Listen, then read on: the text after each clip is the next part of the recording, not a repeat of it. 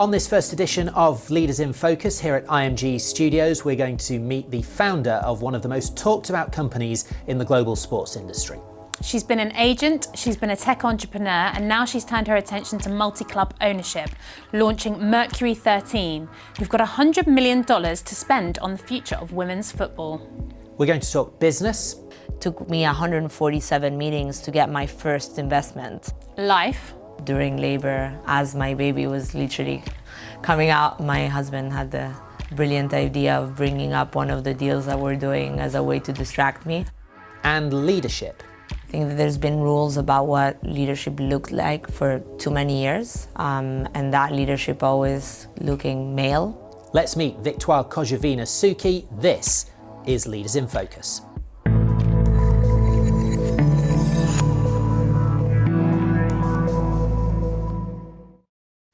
Victoire, it's great to have you with us. Thank you for doing this. I am going to suggest to you that the last few months in your life have been something like a roller coaster, but you tell me, sum it up. It's been worse than a roller coaster. I'm really not sure the name of that elevator that drops you out of the blue. But it's been an amazing few months. I had a baby, I think that's what you're referring to.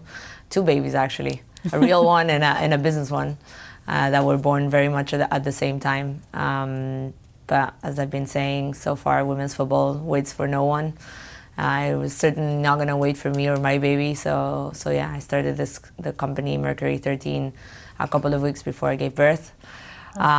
Building the deck for it an hour before I actually was in labor. And then during labor, as my baby was literally coming out, my husband had the brilliant idea of bringing up one of the deals that we're doing as a way to distract me. In hindsight, not the best idea he's had, but we're going to give him an A for effort. It's a brave move, isn't it? Brave move. We're going to talk about all of that and business, life and leadership. And I'm really interested in your perspective on leadership. You've been an agent and sort of led the way in terms of that world, particularly around women's football. You've led a tech company and now you're leading Mercury 13, which we'll come on to talk about. What does great leadership look like to you? Flexible leadership, I believe it. I think that there's been rules about what leadership looked like for too many years, and that leadership always looking male most of the time. And so now that there is this opportunity for women to come into leadership and make decisions from a place that they're very much needed because they represent the other half of the world. I think a lot of women struggle to find their place. And so to me particularly, it's always been about not really thinking about what happened before me and making my own rules, breaking those that didn't serve me and reinventing others. And so I believe flexibility is number one, just trying to understand what different businesses need. Obviously, as you were saying, being an agent is different to leading a tech business, and now club ownership is also very different from the previous two. And so I've always tried to understand where I'm sitting, what my teams look like, what are the people that I'm working are, and adapting to those situations to ensure that I bring the best out of people. Because at the end of the day, I think leadership is all about that, right? You have a team, and you have to make them work for the same vision. They need to be aligned, and then you need to really bring the best out of them. So understanding where they're at in their own lives, and I'm big on emotions and being on bringing your personal life to work as well. I mean, my baby is here backstage, so clearly that is something that I've done for a long time. And how can we understand human beings as employees from a 360 perspective, right? They're not just who they are at work, but they're much broader than that. Thinking about that, actually, there was a lot of conversation at Leaders last week around more equity on boards, more women represented on boards, and more female leadership, I suppose, within the sports industry. What do you see that as an opportunity for the industry to have more women leading organisations or leading within the industry? Yes, I don't think I could ever say no to that question. Absolutely, I think that, and it's something I spoke quite a lot on my panel at Leaders. the big vision of Mercury 13 is banking on women starting to consume sports, and specifically football. And so if we don't have women in leadership positions, in decision-making positions, then it's going to be very hard to adapt to this new audience that is coming in that is majority female. And so, yes, being able to understand that from a consumer standpoint all the way to leading a company and understanding what women need in the workspace is key to success. Any leaders that you've come across in your time that you think are sort of inspirations to you, whether they're in sport or in other industries, who are the leaders that have meant something to you or sort of you've looked up to, and what have you admired about them? This is a very special question to me because those leaders are now on my team. And it's one of the reasons why I started the company at the time that I did. I actually went to them first to gauge the idea and said, am I crazy? Is there a space to invest $100 million into women's football in Europe? And I spoke to people like Luis Vicente, who was the former innovation officer at FIFA, Ebru Coxal, like the actual OG of women in football. And those same people, when I told them the idea, they were like, this is incredible. I want to invest and I want to be a part of your founding team. And so, they've now been my mentors for a few years, but I've looked up to them my entire career. Someone like Ebru, particularly being a woman as well. And, coming from a country like Turkey, very similar to Argentina in terms of, how male dominated it is and how football crazy it is, but again, male dominated only. And so, now working by her side and learning from her and seeing how she approaches meetings and how she frames conversations. She has a very deep financial background. She spent many years at Morgan Stanley and then went on and building one of the most successful careers in football for a woman. And then someone like Luis, who I believe is a true ally. He's someone that really believes in the same future that I do. And that happened at Gloria when we first started speaking there. So Gloria was my tech business, and we had always from the very beginning wanting to talk to women for the first time in football, wanted to build a community that was inviting of women, but not only inclusive, but actually did something very thoughtful about it. And so he always believed in that, and he always saw the financial upside that would bring to the table, outside from the social upside of it, right? Outside of sports and football, Whitney Hurd, CEO and founder of Bumble, is someone that I have looked up to for a long time. I think she has not only an incredible story that turned the company into a very successful publicly traded one, and she built it off the back of gender equality and of giving women a voice. And I think that she was probably one of the very first ones in the business realm. Now, we have other types of businesses that are being very successful with that same message at the core of it. And I brought this up as well on stage at Leaders. The Taylor Swifts and Beyoncés of this world, they had at the very center of their product and of their messaging female empowerment, self-identity, gender equality, and they're generating billions. Barbie movie being another example of that, very feminist movie that made the female director, Greta Gerwig, become the first female director to break $1 billion in the box office. So we are excited to see that in women's football. We believe women's football is that fourth product to come in, and I've learned a lot from other leaders in other spaces, and I think Whitney is a great example of that. Let's go right back to the beginning. Where did your passion for football come from? Well, I'm half Greek, half Argentinian, 100% Argentinian when it comes to football. I'll say that. To clarify. Exactly, just to make sure. My father was an ambassador, so I grew up in many different cities, 13 to be exact. And football was one of the ways that I've had, probably the most important way that I've had to make new friends and connect with local communities, where I was changing schools and changing countries and languages. And My brother, thankfully, had taken me to the stadium from a very young age. We're Racing fans. My daughter received her first jersey yesterday. I'm very excited. And he took me to the stadium at the beginning more so to escape my parents' divorce. So he thought it was a good distraction so I wouldn't see them fight. And I already at that age was understanding of what was happening, and so the football stadiums started to become like a second home to me, almost one that felt safer than my actual home, which is kind of crazy if you think about it, because I'm talking about South American football stadiums. The experience is very different. But because I was the youngest little girl in there, everyone kind of came around me to protect me, and it felt like something that was safe to me.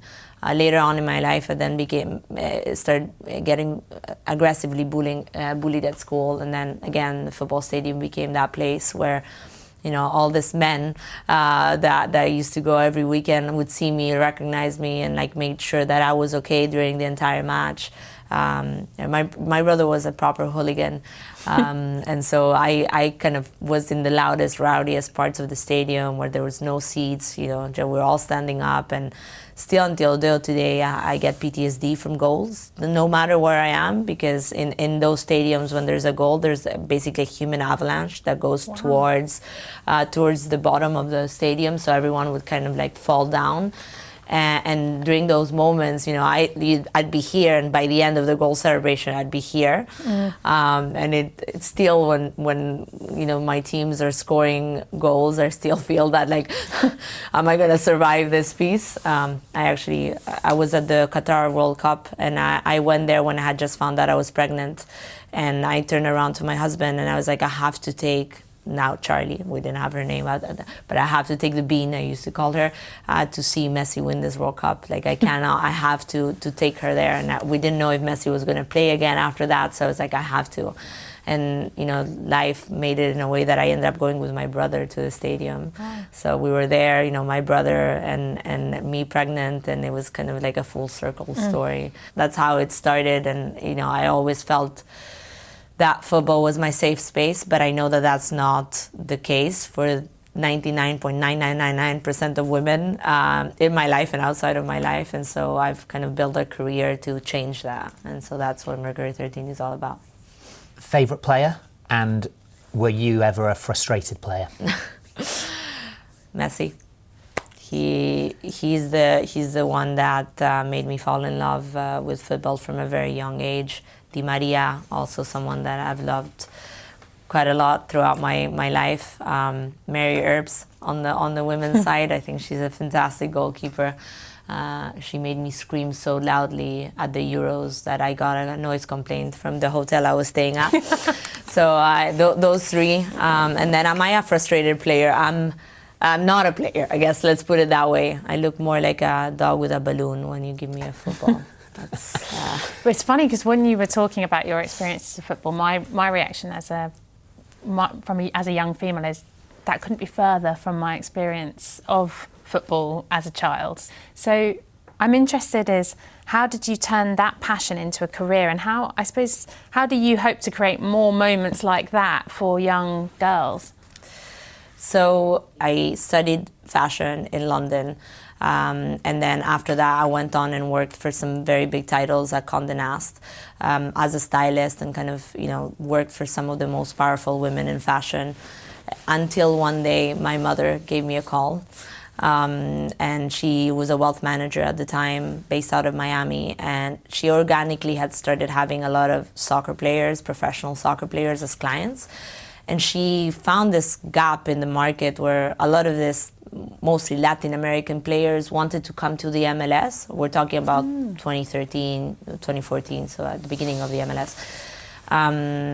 But weren't able to kind of break into the market for many different reasons. Number one being the fact that the MLS was very much modeled after an American big sport. And so my mother, had seen that, and basically one day calls me out of the blue. I was at my job in New York. I was working for Net-a-Porter. And she tells me, I see all these players that are wanting to come to the MLS. And because I'm based in Miami, they keep asking me about it. I think there's a niche here and something that we could do together. You know, I'd take care of the negotiating their contracts and dealing within the clubs and their agents, almost brokering the deals. And you can look after the marketing side of things. And, you know, in my mind that day it was a turning point in my life for sure, if I look back, because I firstly really wanted to work with my mom. She's also a big OG, and you know, working with her was kind of a dream come true. And then the second piece was more around the fact that I didn't think fashion was my long-term career for many different reasons, and so I always joked at the beginning I kind of let go of the fashion models to go work with their husbands, which were football players. But it only took me about 2 weeks to realize that I was going to dedicate the rest of my career and life to football. I had been a fan and I had loved the sport, and it had made me feel so many things. It had provided me of so much in my life that now I had like a front row seat to actually having an impact on the game.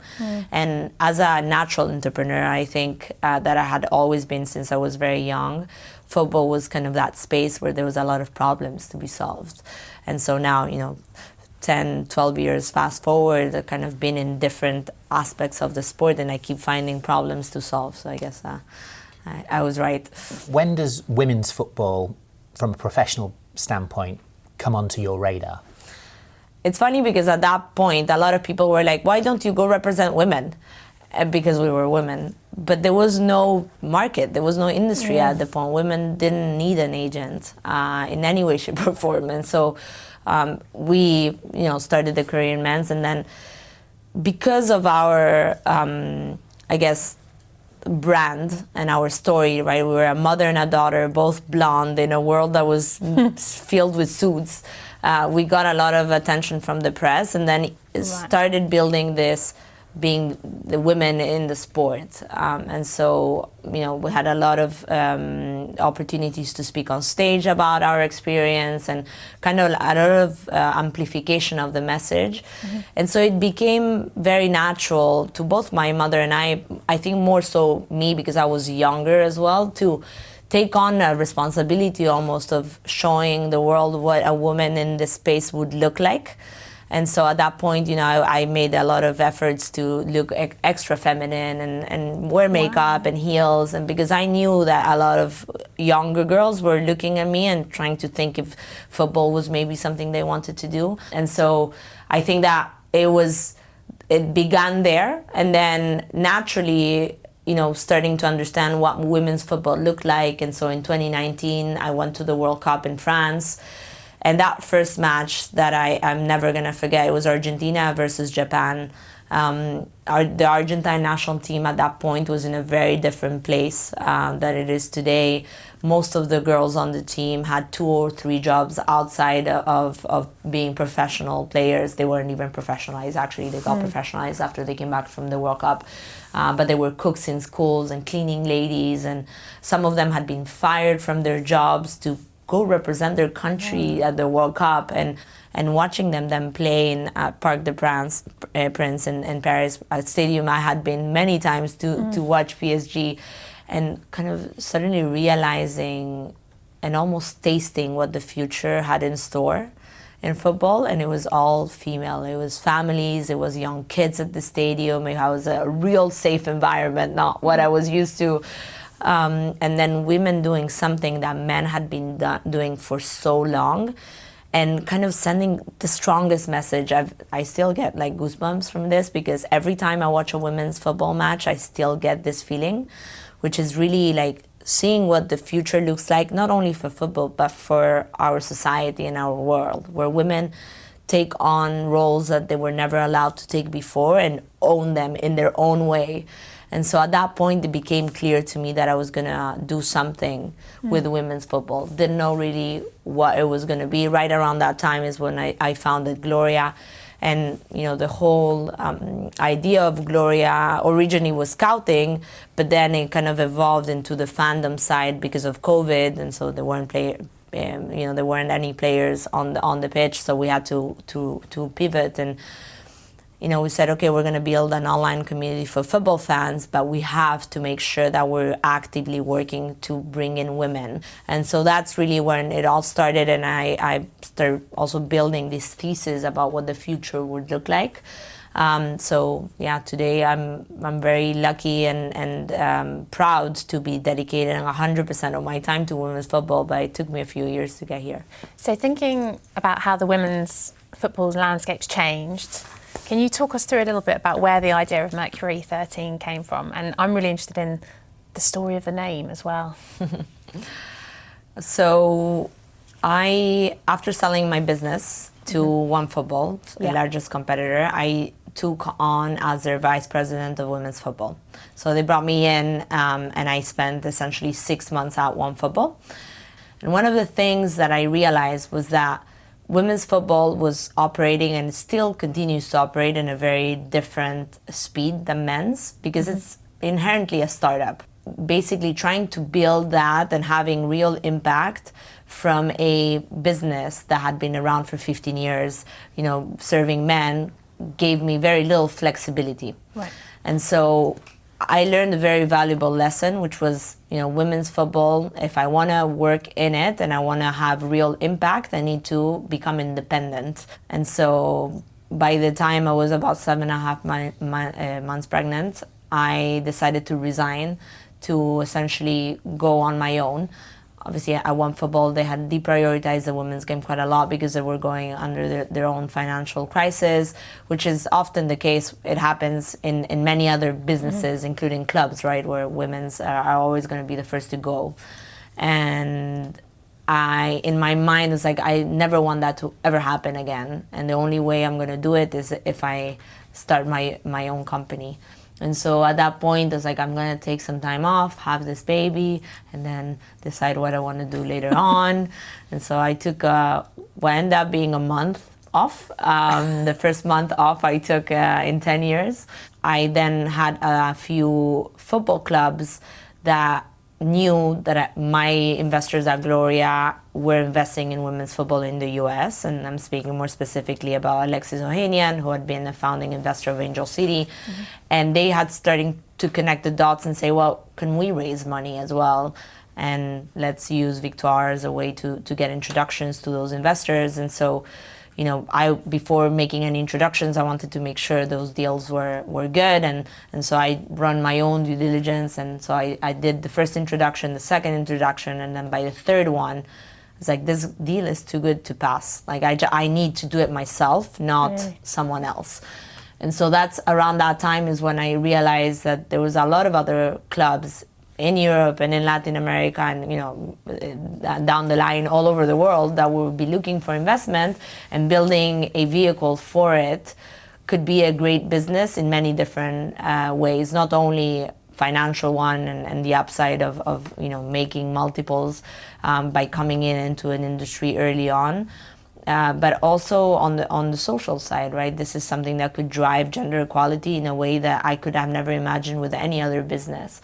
And so it was about 2 weeks before I gave birth where I was like, I'm going to start that multi-club ownership group that will focus only on women's football, that will look for majority stakes, that will look for existing strong management teams that need capital and know how to be able to move faster and capitalize on the momentum women's football is having at the moment. And that is ultimately commercially primed for success, which is very big part of our thesis. And so then the time came where I had to name this thing. And I have always been secretly obsessed with space and the universe and all these things. And I had heard of this story called Mercury 13 of a group of 13 women that were trained to become astronauts and become the first women to ever go to the moon back in the 60s. And so this private, very wealthy businessman had essentially funded the entire program and trained the women in the same way that men were trained to at NASA to go to the moon. After 10 years of training, they presented the program to NASA, and NASA immediately declined it on the basis of their gender. They were women, so that meant that they were not good enough to go to the moon. And so those women never got a chance to go to the moon, with the exception of one, Wally Simpson, that managed to go last year with Jeff Bezos, so not with NASA. And to me, it is basically an homage to those women, because if we really think about it, if they actually made it to the moon, they would have changed the world, and they would have changed the trajectory of gender equality. A lot more women would have become scientists, a lot more women would have become astronauts, but that didn't happen. And so to us, this is our chance to take women to the moon, or our moonshot, which is how we call it. What strikes me speaking to you, Victoire, is just like the boldness in the decision making that you have. You know, you've talked about wanting to work with your mum, leaving your job at 7.5 months to the sort of, I suppose, quote, average person. They're incredibly bold decisions. How do you approach decision making? Great question.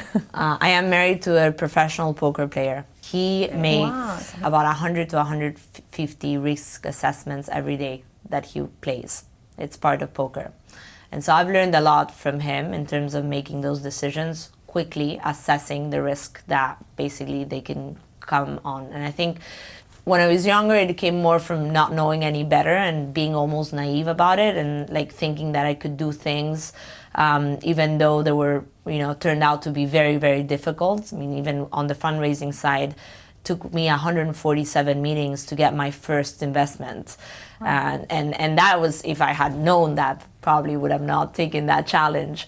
I think now that I'm a little more mature, that I've had a lot more experiences under my belt, I'm able to assess risk in a way that is fast. And I think that the speed at which I make those decisions is very much the secret ingredient. I don't ponder upon it for too long. And then, sometimes I would say 9 out of 10 times it works out in my favor. Once in a while it doesn't, but it's fine. You talked earlier about the way in which women's football has sometimes replicated men's football, and obviously one of the headlines around Mercury 13 is the multi-club model, which we've seen several examples of, good and not so good, I suppose, in men's football. How different is your multi-club model approach going to be from some of those examples that we see in the men's game? Well, I mean, inherently is always going to be different, because the men's game and the women's game are two different products with two different audiences. And so the way that, we're going to be structuring our portfolio and our investment approach will look very different from a City Football Group, for example. Now, in terms of our approach, it's going to be different because we are at the very beginning of an industry that on the other side has had a 100-year head start. And that means that when we're looking to potentially buy these clubs, we need to contextualize those investments to where they are locally and where they are in an industry, from an industry standpoint, which means basically the league in which they're playing in. Here in Europe, the WSL is by far one of the most developed women's professional leagues. And so that makes it a very appealing market for us, because it's essentially, we know that we're already going with a movement that's going in a certain way. We don't have to do much about it.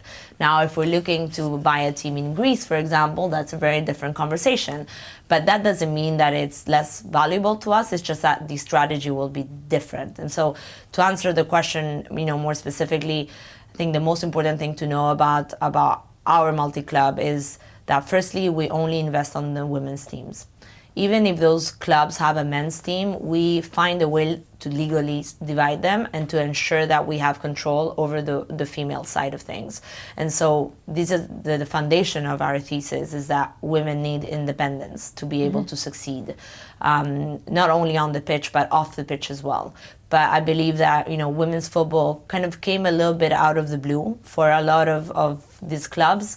They've had the teams for years and years and years, but they had never done much until Barcelona very, famously opened up their Camp Nou to their women in a Champions League quarterfinal, and kind of showed the world that there was appetite for the game to continue to evolve on the women's side. I suppose one of the perceived problems with multi-club ownership is this notion of feeder clubs being developed. And obviously, if you're the club that is feeding talent, you're not as pleased about that as the clubs receiving the talent. Do you sense 5-10 years down the line that might be a similar challenge in women's football? Not at all. I actually have managed to convince some of the people that have been, talking about men's multi-club for years that this is a model that's actually built for women, not for men. For this exact same reason. Our approach, we're not going to have a marquee team. There are no marquee teams today in women's football. I mean, obviously you have some well-known brands, but that doesn't make them the best on the field automatically either. And so I think that we are going to be able to have a hybrid approach where we'll probably work with some of the biggest clubs in Europe from the men's side, as well as smaller clubs that have been very successful on the pitch, but maybe the brands are not as well known as the others, and kind of build this ecosystem that is very egalitarian and understands where those teams are at. I believe that at the end, we're really having an approach that makes sure that every team is going to be as successful as possible in the conditions that we're inheriting, and then hopefully, changing those to make sure that they can grow as fast as possible, understanding the time in history we're living in. Because, we're going to be doing a lot, and hopefully we'll set a new standard for what club ownership looks like for women. But at the end of the day, what's happening right now in women's football goes way outside of what we're doing. I mean, we are standing on the shoulders of giants. We'll ensure to continue fueling, this fire that is happening by building Mercury 13 and by, bringing new teams to the world and to women, which I think is the key point here. This is a big vision of Mercury 13. We believe women are going to start consuming sports, they're going to start loving football, and we want to be a part of building those brands, of building those experiences that have never been really built in football before, because the typical consumer of football was a man. But now we're thinking it's going to be a woman, it's going to be a mom, it's going to be family oriented, it's going to be young teenage girls. What does that look like, and how can we basically leverage every club in our portfolio towards that big vision? Thinking about, you used the word startup, and this was a common theme last week in Leaders in terms of thinking about women's sport, but in this case women's football, as a startup business that you're investing in, and for me the next phase is how do we realise that valuation? So as an investor in women's football, what are you looking for when you're thinking about the opportunity for the business to grow over the next 5 to 10 years? Startups are built over potential, right? That's how you value a startup business, is how much can they do? How much market share can they own? How much revenue could they make? For us, when we're looking at clubs, we're looking at the potential of those clubs. But for us, is really understanding beyond the on-pitch and what they've done there, and how can we help those clubs become financially sustainable in a way that it becomes a very lucrative business, which we think we can do. Well, I'm banking my whole career that we can do for sure, because we have the second mover advantage to men's football. And so inherently men's football has some failures in terms of how they run the businesses. I mean, it's one of the only industries in the world where the employees, aka the players, make more money than any other part of the business. If you think about it, that's pretty crazy. And that is not sustainable. I mean, we've seen that crack a lot of clubs, especially in Europe. And so how can we learn the things that they've done well, as well as the things that they've done wrong, and then essentially building financially sustainable businesses on the women's side. The commercial side is going to always be our focus. I think that the next 2 to 3 years, we're going to see a lot of brands coming into the sport, sponsoring the sport in a way that we've never seen before, whether that's because there are categories of brands that have never been a part of football, fashion, beauty, pharma, baby products, even fertility clinics, all the way to understanding how can they get involved beyond just slapping their logo on a jersey. And I think Angel City has done a fantastic job. They've built in a CSR community aspect to it, where 10% of their revenues are being reinvested into their local communities, which for brands is something that kind of ticks a lot of boxes at the same time. And so how can we also learn from them and from Americans at monetizing sports and bringing it to Europe, which is where football belonged to the last 100 years. We've seen this incredible opportunity that, again, you've outlined around women's football. You can see it across Leaders Week, across the industry. So much upside. What can go wrong for women's football over the next 2, 3, 4, 5 years? I think this independence. If clubs don't understand that women need to be treated differently and separately from their men's game, they're going to continue to suffer and continue to be in the shadow of those men's team. So I believe that if we continue to kind of look at it in that way, then that's going to make a lot of teams not reach their full potential. It's probably the number one and only problem that could happen. And give us one word to sum up the future of women's football. You can have two if you want. I can have two.